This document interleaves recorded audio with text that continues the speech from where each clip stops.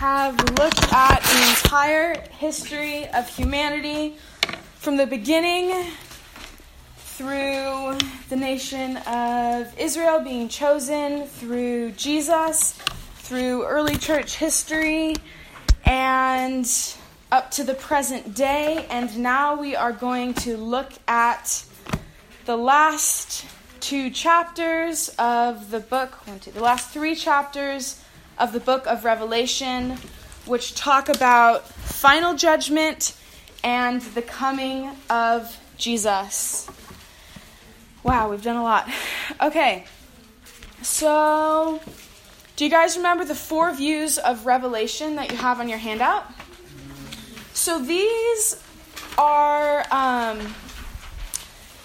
relevant up through chapter 19, but beginning in chapter 20 through 22, these four views don't really matter anymore because everyone is in agreement that chapter 20 is the final judgment, and 21 and 22 is the final judgment, the second coming, and 21 and 22 is heaven meeting earth.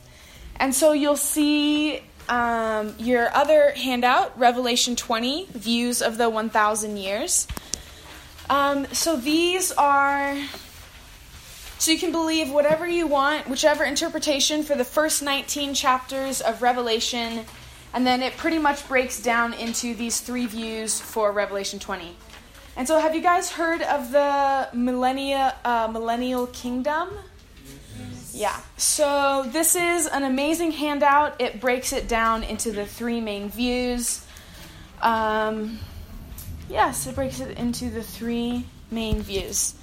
And, yes, so I personally, revealing my bias, I believe in the amillennial interpretation of these 1,000 years. But, yes, many people believe many things, but everyone agrees that it is the final judgment and the return of Jesus.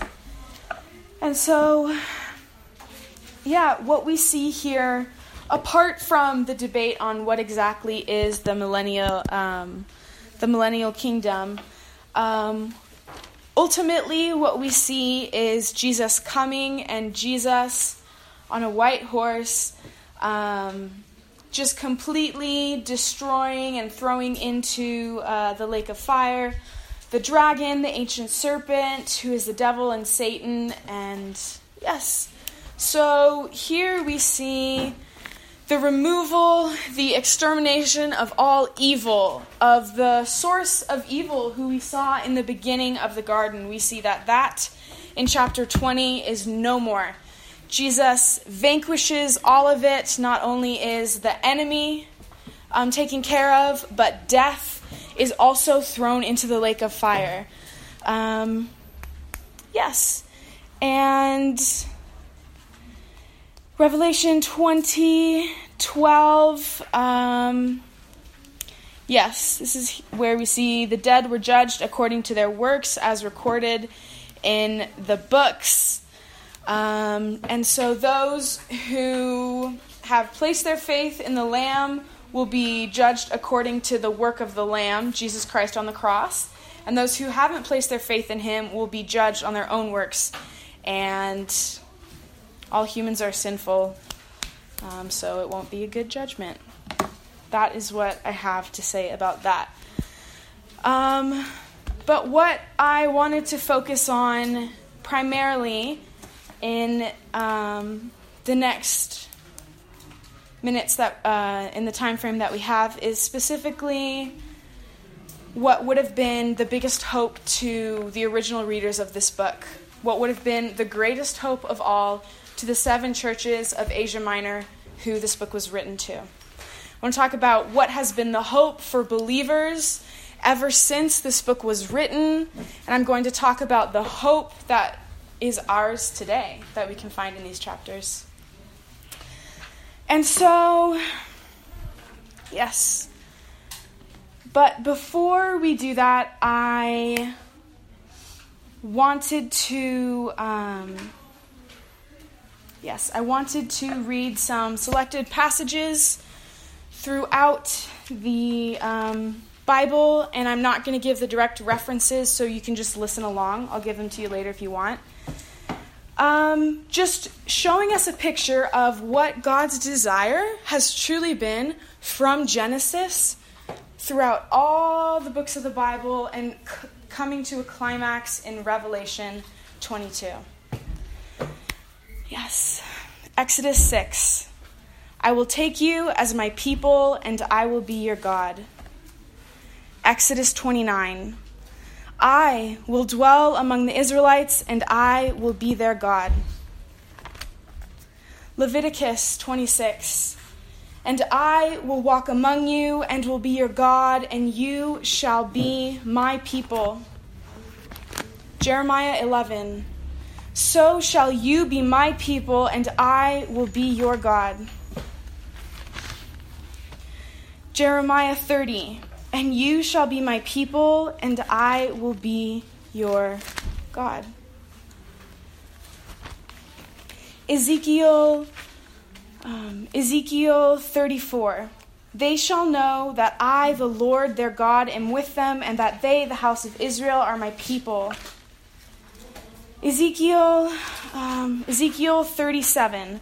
My dwelling place shall be with them, and I will be their God, and they shall be my people. Zechariah 8. They shall be my people, and I will be their God. Zechariah 13. I will say, they are my people, and they will say, the Lord is our God. 2 Corinthians 6. I will live in them and walk among them, and I will be their God, and they shall be my people. Hebrews 8. And I will be their God, and they shall be my people. And so that is not an exhaustive list. There are more verses just showing God from the beginning of time, before the fall, during the fall, while he chose Israel, while he was working, when he sent Jesus, throughout early church history. For us today, his desire has been, his desire is now, and his desire will always be to be with his people, who we have the privilege of calling ourselves his people. Yeah. And so we have gone through the Old Testament, and we've been pulling out imagery. And so what I'm going to do now is just read Revelation 21 and 22, selected passages, and I actually would prefer it if you guys didn't follow along with me and even closed your eyes and remembered all the times that we talked about this sort of imagery in the prophets. Like really just close your eyes and ask the Holy Spirit to open up the eyes of your heart to truly see the beauty and the hope and the light and the love that is in these chapters. I might get a little emotional because these are my favorite two chapters of the book. I can feel it coming on. Yes, so I will read, and let's just soak in the beauty of this promise. Okay.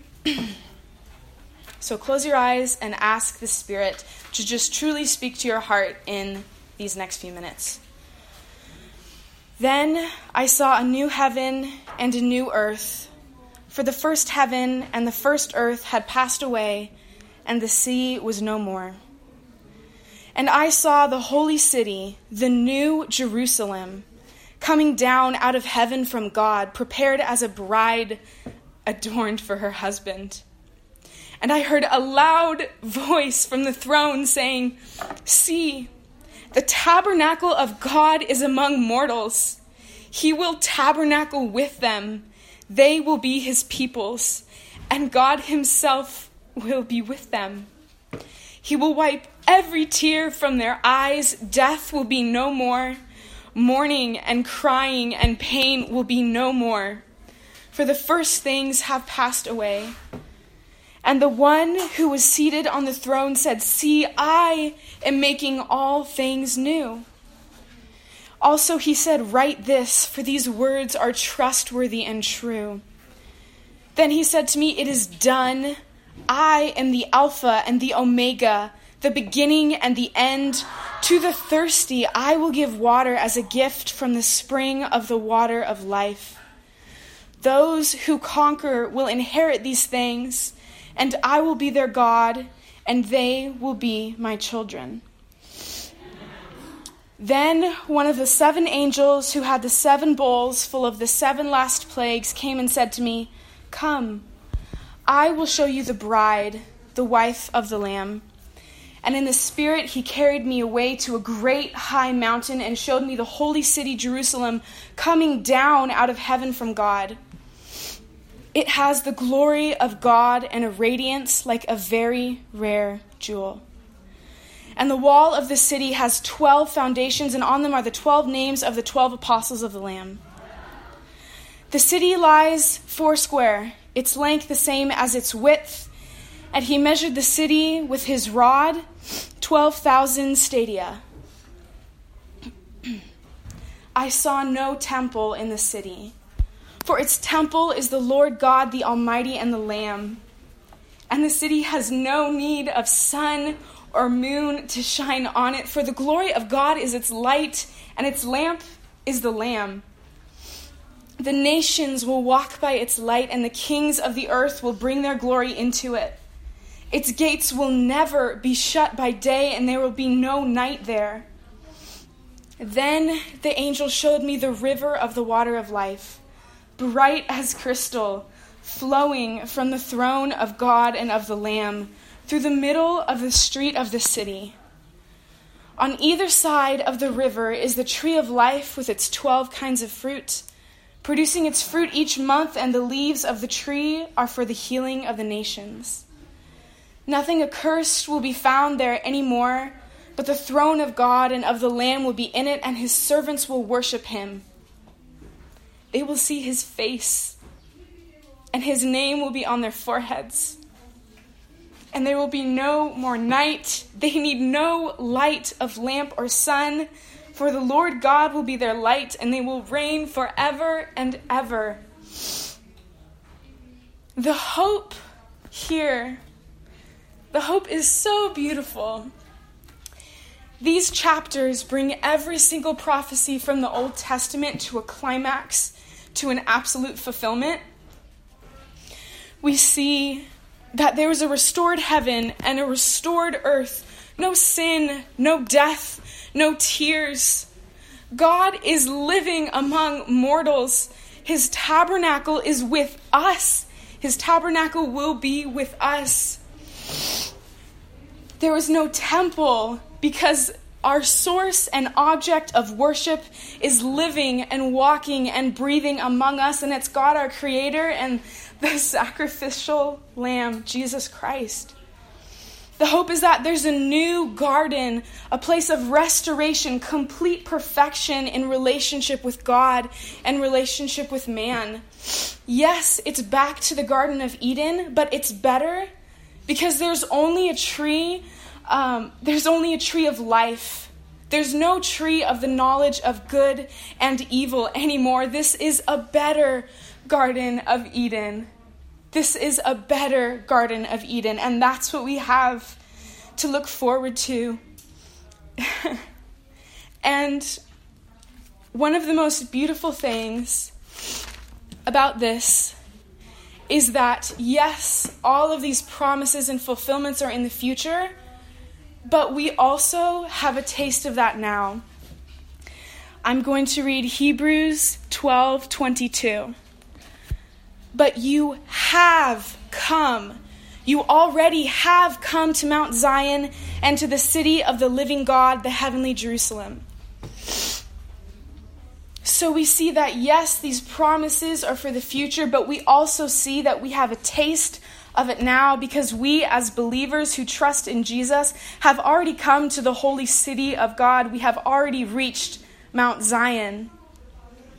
But we see that these promises are not yet completely fulfilled, because in Hebrews 13:14 it says, "For here we have no lasting city, but we are looking for the city that is to come."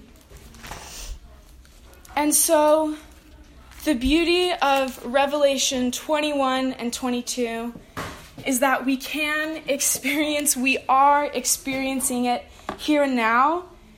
And when Jesus comes back to right all wrongs, it will just get better. It will be incomparable. Because right now we still live in a world of sin.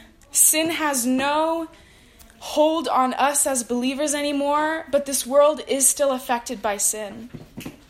And so while we can come to Mount Zion right now, while we are the temple of God here on earth, the hope and the promise of Jesus is that he will return. He has not left us orphaned, as John 14 says, but he will return and he will come to take us to be with him in a place of perfection, no sin, no death, just the perfect presence of God. And so, to the persecuted 7 churches in Asia Minor that this book was written to, knowing that this is the promise that they have to look forward to, would have made walking through any and every circumstance, situation, and persecution worth it. This is the hope that has held believers throughout the entire church history. And this is the hope that we have. This is the hope that we live for. This is the hope that we look forward to ourselves. And so to truly know that this, as the people of God, the people who God has tabernacled with, is tabernacling with, and will continue to tabernacle with in the future, the story, all we can say is what the author of the book of Revelation says in Revelation 22:20. Amen. Come, Lord Jesus. Yes. And so as we have worked through the entire Bible, what a feat, you guys. You guys have been champions. I would encourage you, never leave this book. In this book, we have our hope. In this book, we see who we are. In this book, we see God. We have everything that we need. We can walk through anything and everything, the persecution, the trials, the hard situations, when we have the hope of Revelation 21 and 22 to look forward to. And yes, so I would encourage you, never leave this book. Keep falling more in love with God's word. Keep falling more in love with the author. Take a train ride from Genesis 1 to Revelation 22 and back again for your entire life long. Never leave the train of this journey with God through the Bible.